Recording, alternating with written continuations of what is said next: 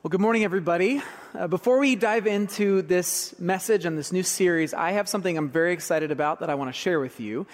Coming up on March 21st, that's a Monday night, I'm going to be teaching a 4-week class that's called Bible Class for Bible Skeptics. That's going to be the class I'm teaching. 4 weeks long, and it is a class designed specifically for those of you who maybe you struggle with whether you believe in the authority of this book, or you struggle, or maybe you know somebody who struggles with whether you can even trust what the Bible has to say. Because let's face it, the Bible is full of weird laws and disturbing stories and confusing claims that can easily lead us to doubt or skepticism. And I mean, it might be the reason why you're stuck in your faith right now, okay? Or why someone you know is stuck in their faith. And I should know, because it may be weird for a pastor to say this, but I'm actually a very skeptical person myself. And I've had to wrestle through a lot of my own questions about whether this Bible can be trusted. But of course, now I'm a pastor, so I want this class to be an opportunity, a safe place to talk about some of the common critiques of Scripture and maybe see if we together can find a path forward, not against skepticism, but through our skepticism, because being skeptical can be a really healthy thing. And so we're going to go there, and here's what we're going to do. First of all, we're not talking about, this is not apologetics. So by that I mean, this is not me trying to convince you not to doubt. Okay, it's not me trying to convince you not to be skeptical. This is an opportunity for us to go there and look at, well, what are the problems that people normally have with the Bible?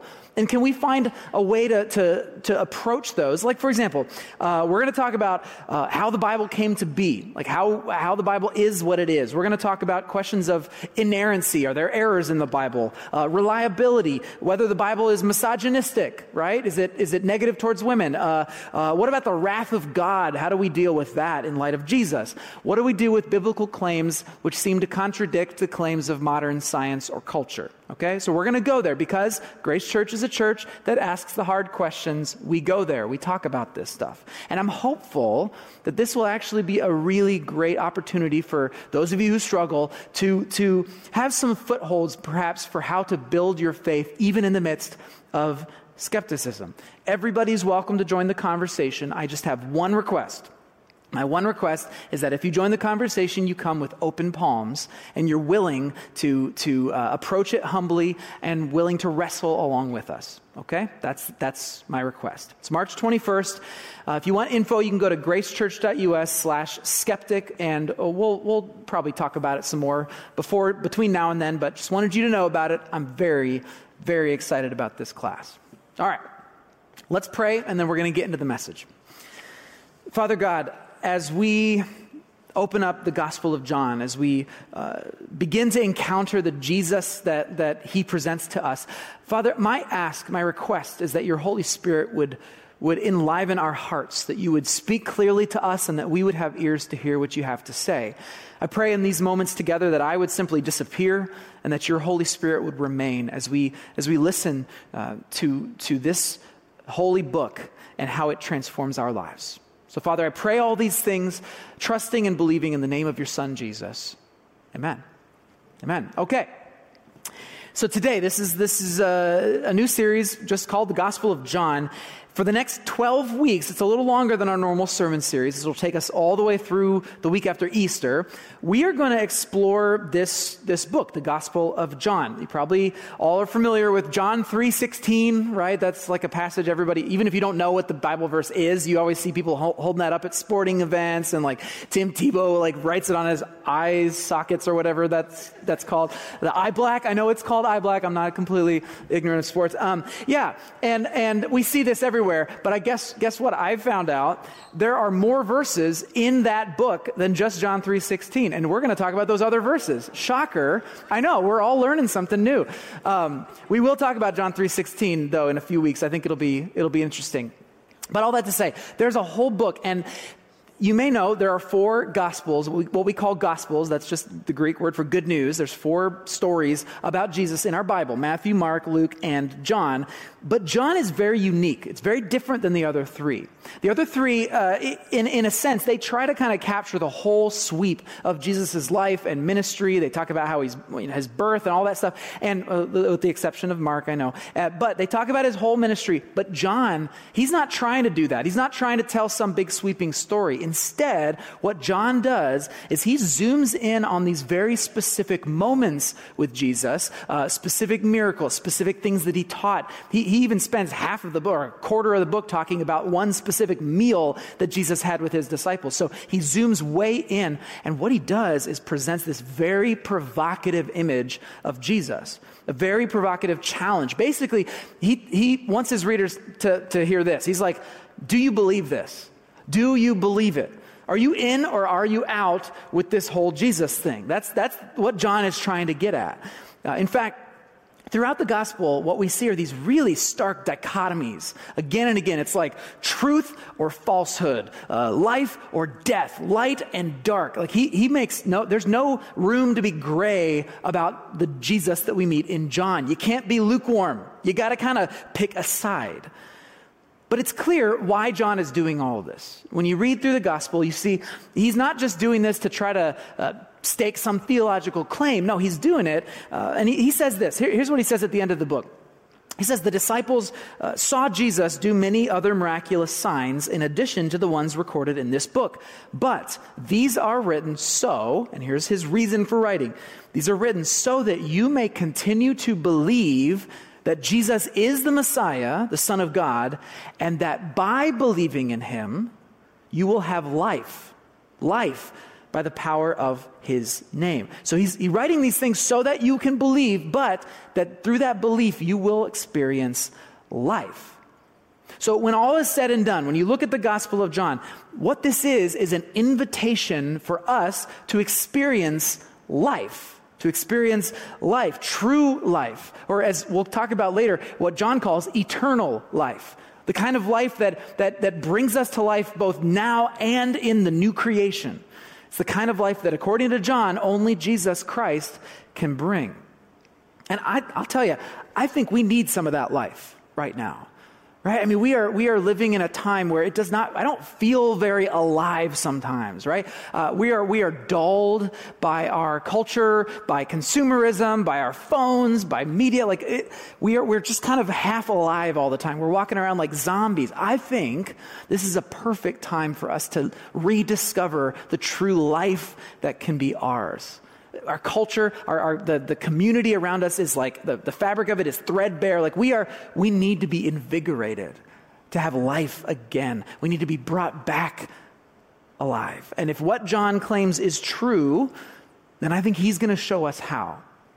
So that's what this series is about. We're going to look at how John presents this provocative image of Jesus, because in it is the key to life, So here's what we're going to do. Today, we're going to start by looking at how John begins his gospel, because in the first several verses of the gospel, he actually kind of captures the entire storyline in a nutshell, kind of gives it all to us at the very beginning. So we're going to look at that as a way of setting up the whole series. So if you want to turn with me in the house Bibles, we're going to look at John chapter 1, verse 1, page 750 in the house Bibles. Of course, you can use a Bible on your phone or on the Grace app, whatever you'd like. But yeah, as you're turning there, I just do want to say a special greeting to our students. Hello, everybody. It's great to have you guys here. Those watching online, I love you guys as well. I know you're not here with us, but you're with us in spirit. So I do have to say, the hot sauce, guys. So when I last year, I don't remember when we did it, we filmed not one, but two different Hot Ones challenges where I was willingly forced to eat some of the most disgusting, hottest things imaginable. And then yesterday morning at 9 a.m., they had me eat M&Ms with hot sauce, lick them right off my hand like an animal. And now I'm realizing that, unfortunately, this is becoming a thing. And so I don't know how we're not going to have to consistently give me hot sauce for these students for the rest of time. So you're welcome. I'll do it all for you. I love you guys.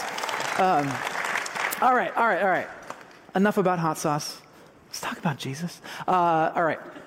So let me just kind of give you a quick little aside about John the man, because we're not really talking so much about him as an author. There are actually two schools of thought about who wrote the Gospel of John. Well, there's a bunch of schools of thought, but there's two big ones. One of them is that it is John the apostle or the disciple, the one who was one of Jesus's inner circle, one of his 12 closest, John. That's very likely. It's very possible. But there's also another guy that some people like to present as potentially the author of John. His name's John the Elder. John the Elder was also a follower of Jesus, but he just wasn't in that inner circle. It's possible that he lived like not up in Galilee, but down in Jerusalem or something. We don't know. All that to say, it doesn't really matter which of the two wrote this gospel, because both of them had the same thing true of them. They walked with Jesus, they saw his power, they saw his teachings, and they were with him even through his crucifixion, and they saw him when he rose from the dead. So both of these Johns, John the apostle and John the elder, they both were eyewitnesses to something that changed their entire worlds. Now it's the person of Christ. So John, whichever one it is, and it's a very common name back then, even as it is now, John is going to tell us what he experienced. So let's read this. John 1, verse 1. In the beginning, the Word already existed. The Word was with God, and the Word was God. He existed in the beginning with God. God created everything through him, and nothing was created except through him. The Word gave life to everything that was created, and his life brought light to everyone. The light shines in the darkness, and the darkness can never extinguish it. Okay, we'll stop right there. Now, these 5 verses, what a way to start a story about Jesus, right? We could camp out here for a really, really long time. We're not going to do that. I just want to give you some high-level things to pay attention to here, because we're going to keep reading in a moment. But you may notice that the way that John begins his gospel is exactly the way that the entire Bible begins, right? In the book of Genesis, it starts with "in the beginning," and here John is starting his gospel with "in the beginning," but he doesn't start with the birth of Jesus. He doesn't talk about the shepherds and the angels and the manger and all that. No, he doesn't even go there. What he says is that the Word was with God. He talks about the Word. Both the Word is God and the Word is distinct from God. So what is he talking about here, right? What is the Word? Well, in Greek, the word is logos or logos, and there are entire books written about what logos or logos means. So I'm not going to try to give you this whole giant theological class, but I'll tell you how I like to think of it, how I understand logos. I think of it as the Word of God, the logos of God is God's will, his intentions, right? His purposes made real. Okay, his will made real. For example, when God speaks in Genesis, he speaks, "Let there be light," and what happens? There's light, right? God speaks, his word speaks reality into existence.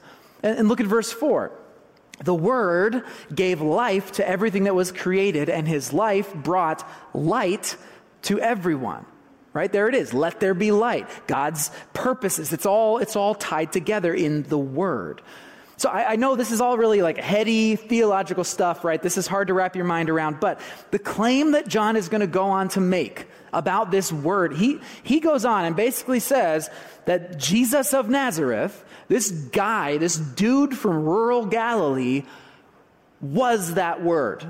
Right? He is the Word of God. He wasn't sent by the Word. He wasn't empowered by the Word. No, he is the Word of God. Think about that. That's crazy.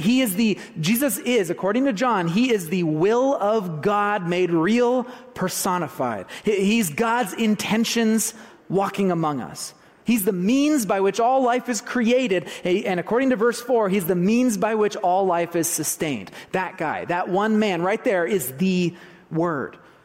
Apart from God, according to Scripture, there's darkness and chaos and disorder. But when God speaks, there's order, and there's light, and there's life. And according to John, Jesus Christ is that light and that life. Now, he didn't make this up.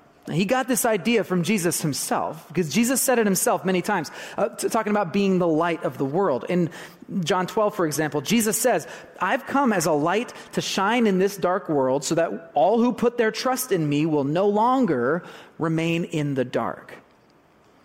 So, okay, right out of the gate, we can see how John's beginning. He is not just saying in his gospel, hey, let me tell you about this great prophet that came along, or this great teacher who's got some amazing life tips for you. That was not what he's saying. No, he's claiming that the very word of God walked among us. Okay, so that's crazy, that's intense, but he goes on.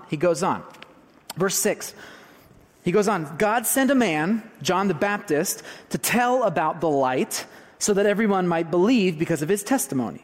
John himself was not the light. He was simply a witness to tell about the light. The one who is the true light, who gives light to everyone, was coming into the world. He came into the very world he created, but the world didn't recognize him. He came to his own people, and even they rejected him. But to all who believed him and accepted him, he gave the right to become children of God. They are reborn, not with a physical birth resulting from human passion or plan, but a birth that comes from God. Okay, so again, right out of the gate, John he's setting up the main conflict or tension of his gospel right here. God's desire, God's will in sending the word, the light of the world to us, in verse 7 is so that everyone might believe, right? That's what he's trying to accomplish. And all who believe, verse 12, can become children of God. They are reborn into a new kind of life, okay? And that's great. That's amazing. God wants to bring humanity into the light, away from the darkness. That's a good thing. But there's a problem with that. There's a problem. Look at verse 10. Verse 10 says, he came into the very world that he created, but the world didn't recognize him. The world didn't recognize him. He came to his own people, and even they rejected him. And by the way, that's exactly what we see throughout the rest of the gospel. Jesus presents God's heart for the world. He lives out a certain kind of truth, but most people that encounter him want nothing to do with it. They don't want to be a follower of this Jesus. For example, Jesus he's a holy man, right? He's godly. He's a very, very holy man. But who does he spend his time with? He spends his time with sinful, broken, outcast people. Right? We know that's God's heart. He cares about those who are broken. He cares about the sinful. But the religious leaders of the day, they're offended by this. Who does he think he is, spending his time with the riffraff of the world? So they didn't recognize God in Jesus. Or another example, Jesus constantly speaks of sin and redemption, right? Those are things that the rabbis, all the teachers of the day would have talked about. Sin and our failure of measuring up to God's standard. But when Jesus talked about sin, he always talked about it, not as a matter of doing the right things. He talked about it in terms of trust and belief. And he claimed that God offers grace to those who are sinful. Like he has grace for those who have messed up, which is not the way that everybody else was living. They were living like you had to do all the right things to earn God's favor. And so people were ticked that Jesus is going around forgiving people's sins. They didn't recognize him. Or one more example. Jesus, in the Gospel of John, he presents himself as a king, as the long-awaited Messiah, the anointed one of Israel, right? He is the ruler of all, which people have been waiting for, they're excited about. But when Jesus displays his rule, what does he do? He serves. He lowers himself. He humbles himself. In the Gospel of John is where we read about Jesus washing the disciples' feet. The king is acting like a servant. And then he goes on to sacrifice his life for humanity. So what kind of a king is this? People are upset. They are insulted because they've been waiting for a conqueror to come in on a big steed, but instead they're getting this servant. The world doesn't recognize him. The world doesn't recognize him. And even the people of God, the Israelites themselves, they were the ones of anybody on earth, they should be the ones to recognize their God in human form. They miss it. They reject him. Now again, Like I said, John is provocative, right? He's putting things in very stark terms, opposing terms. And John is asking his readers to make a choice. Do you recognize the light? Do you recognize the light of God? If the light of God was shining, would you know what it was? Would you recognize it? Or do you prefer the darkness? That's what John's asking. Not pulling punches, right? Here's Jesus Christ. Do you believe in him? Do you trust him enough to follow where he leads? And in the Gospel of John, a lot of people say no, right? They say no, they walk away. Will we? That's what John is asking. All right, let's finish up his intro here. Verse 14. John says, "So the Word became human and made his home among us. And he was full of unfailing love and faithfulness. And we have seen his glory, the glory of the Father's one and only Son." John testified about him when he shouted to the crowds, "This is the one that I was talking about when I said, 'Someone is coming after me who's far greater than I am, for he existed long before me.' From his abundance, we have all received one gracious blessing after another. For the law was given through Moses, but God's unfailing love and faithfulness came through Jesus Christ. No one has ever seen God, but the unique one, who is himself God, is near to the Father's heart, and he has revealed God to us." The Word became human, made his home among us. He was full of unfailing love and faithfulness, and we have seen his glory, is what John says here. Now, I have to go full Bible nerd on you for a second because this is actually super cool what he does here. You remember how at the very beginning, he's basically going back to Genesis, in the beginning, all that? Well, here, John is going right back to Exodus, the second book in the Bible. And he's doing it on purpose. It's not totally evident at first glance, but I promise it's there. For example, here's what it looks like. When he says that the Word made his home among us, it's the Greek word skenao, which means to dwell in a tent or to encamp or to tabernacle, okay? It's not a word that we use, but I'll get to it. In the book of Exodus, when God first dwells among his people, he comes down to dwell among his people, the Israelites, his home, so to speak, is in this tent temple called the tabernacle. The tabernacle, it was a tent. And whenever he came down to spend time with the people, it would also be really bright. It was like his glory would show up too. And the glory in the Old Testament, it's shiny, it's heavy, it's radiant, so much so that like when he's in the tabernacle, it's like shining like a beacon that no one can even look at. Moses goes in and meets with God, and when he comes out, his face is shining really bright too because he just encountered the glory of God, right? So that's what we see in Exodus. We see God's glory. And all through the story of God working with the Israelites, we see this characteristic of God that he's full of unfailing love and faithfulness. It says it all the time in the Old Testament. So God shows up with his glory. Here's what we got here in Exodus. We've got God dwelling with the people in the tabernacle. He's filled with unfailing love and faithfulness, and he is displaying his shiny glory. So here, what is John claiming about Jesus?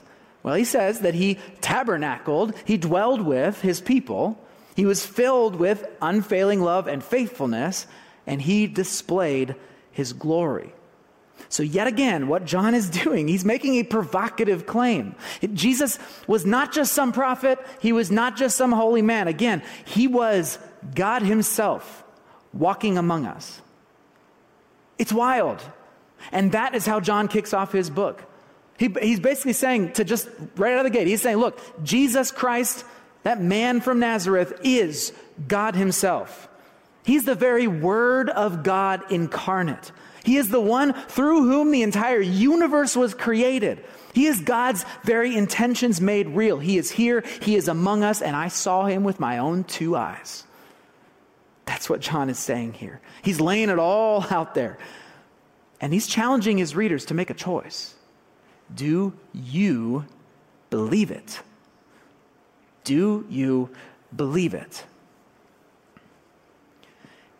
And that's what we're going to ask ourselves for the next 12 weeks. That's why we're in this series. We're going to go there and we are going to explore this provocative Jesus that asks us to make a choice.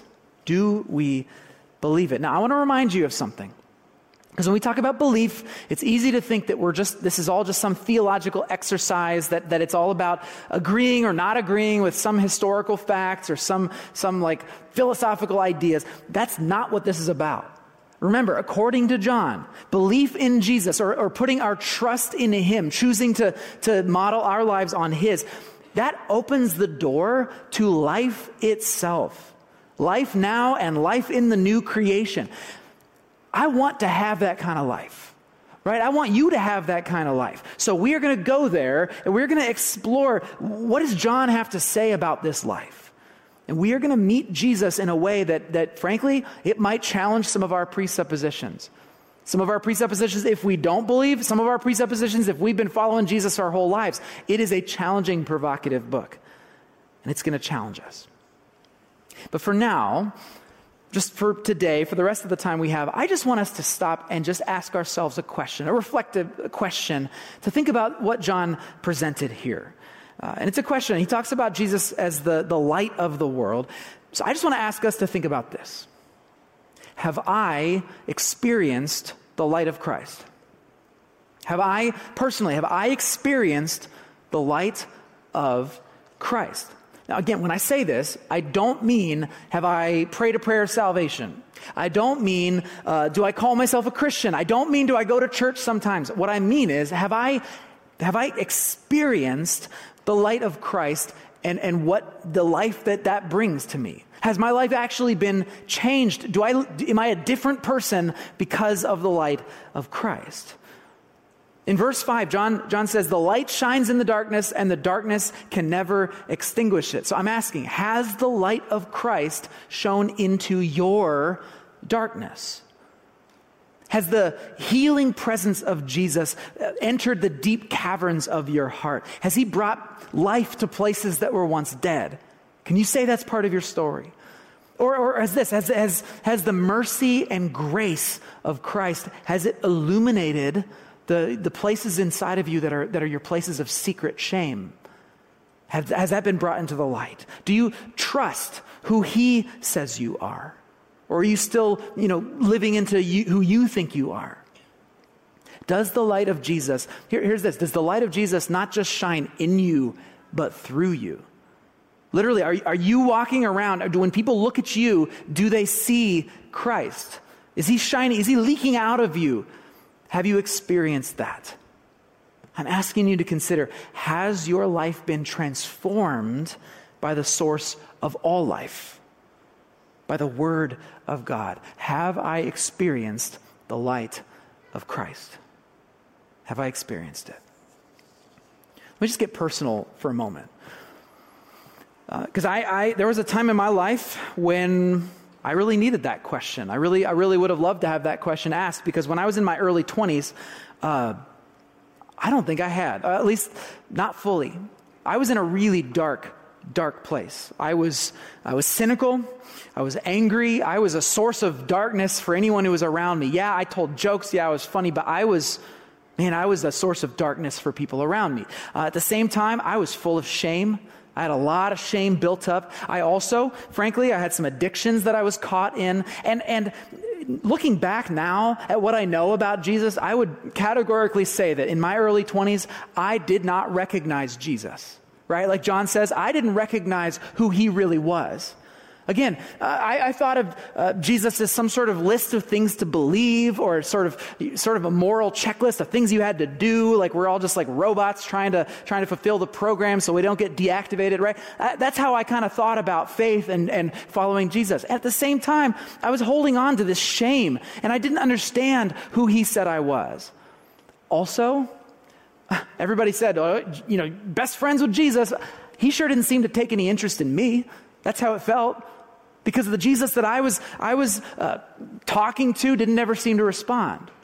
I did not see the light of Christ. It wasn't shining in my life. And frankly, I believed or started to wonder if Jesus even cared at all about our broken world, because I didn't recognize Jesus.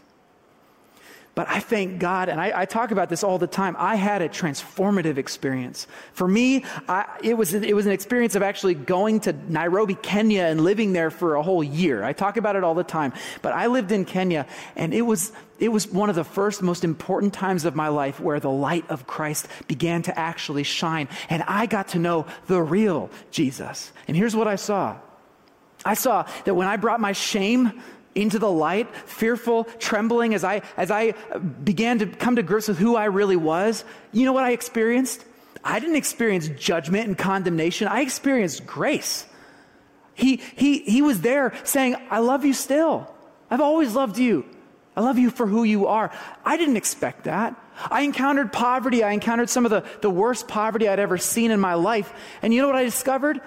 Jesus, I thought he didn't care. Guess what? He was there mourning with those who were mourning. He was there suffering alongside those who were suffering. He was bringing healing. He was bringing life. He cared more than I could have possibly dreamed. I began to recognize the real Jesus because that's where he was. And when it came to all of my ideas about all the things I had to do and be, I realized I had it all backwards. It wasn't about me trying to earn God's favor. It was the fact that God's grace was enough. I was already forgiven. I didn't have to do anything. But out of that, I realized I was being invited to do something as a response to my faith. Not to earn God's favor, but to join him in the work that he was doing in this world. And I began for the first time to realize that I had a purpose beyond myself. And that purpose was not to spread darkness, but it was to radiate out the light of Christ that I was receiving, to begin telling others and showing others who this Jesus really is. And guys, it was the first step of a journey that led me to this moment. It led me to being a pastor. It led me to loving what God says through Scripture because I began to actually recognize our Savior. I started to encounter the light of Christ. I'm telling you all of this to say, if Christ can shine into my darkness, he can shine into yours. And I want him to shine into yours. I had been a Christian for, 19, 20 years by that point when I was in my early 20s. And yet I had finally started to experience the light of Christ, to truly recognize him. Verse 16 here says, from his abundance we've all received one gracious blessing after another. Well, guys, I began to actually feel that. I began to experience that. And I want you to experience that too. I want you to experience that life. Not some spiritual high. You guys are probably feeling that spiritual high from this weekend. That's not what I'm talking about. I'm talking about not an emotion, but a confidence in who God says you are that shapes you for a lifetime. That is what I want you to feel. I want you to understand that the love of God, the life of Jesus is for you. It's for you. Have you let the light of Christ shine in your heart? Have you experienced that? John says that he revealed God to us. Have you come to know the real Savior that we believe in? Because if not, now's the time. Here's what we're going to do. In just a moment, I know some of you are probably all over the map on this. Some of you, maybe you've never believed and you're like, I don't even know what this light of Christ would even be like. I've not experienced it. Some of you, maybe you are stuck in your faith. Maybe you've been believing for a long time and yet you feel dead and dull and hollow. Maybe you're a source of darkness like I was. If any of that is true for you, here's what we're going to do. I'm going to be over here by the cross. The pastors of Grace and some of our prayer team members are going to be over by the cross. And during this last song, I want to invite you to come and join us and receive prayer. It's not going to be some magical light switch that'll flip in your life. Maybe it will, probably not. But what it will be is an opportunity for you and for us to come together and just ask. Ask for Christ's light to shine. If you're feeling darkness, if you're feeling stuck, would you just come and open your palms and let it be a moment to pray and ask for his light to shine into your life? There is no shame in going up here. I would go up here. Come on up, receive prayer, because this is an opportunity to say to our Father in heaven, I want your light to shine in my life because I need to come alive again. Come join us for prayer. Let me pray. Father God, In this moment, for all of us, whether we're in need of that prayer, whether we feel like we know the light, I know that your heart is for every one of us to experience life. And so my prayer, Father, is that we would, through your Holy Spirit's power, that we would hear the truth that we are beloved by you, that you desire for us to be in your presence, despite our shame, despite our mistakes, that you want your light to shine in us and through us. So, Father, would you speak to us now, and would you speak through all of us as we pray for one another, for your light to shine. We pray this in the name of Jesus, your word made real. Amen. Thanks for watching, but don't stop there. We want you to find community at Grace Church, and the first step in doing that is going to gracechurch.us/hub. There you'll find other sermons, details about upcoming events, and other important announcements. And make sure you subscribe to our channel so you don't miss out when we post something new. Thanks again for watching. We'll see you next time.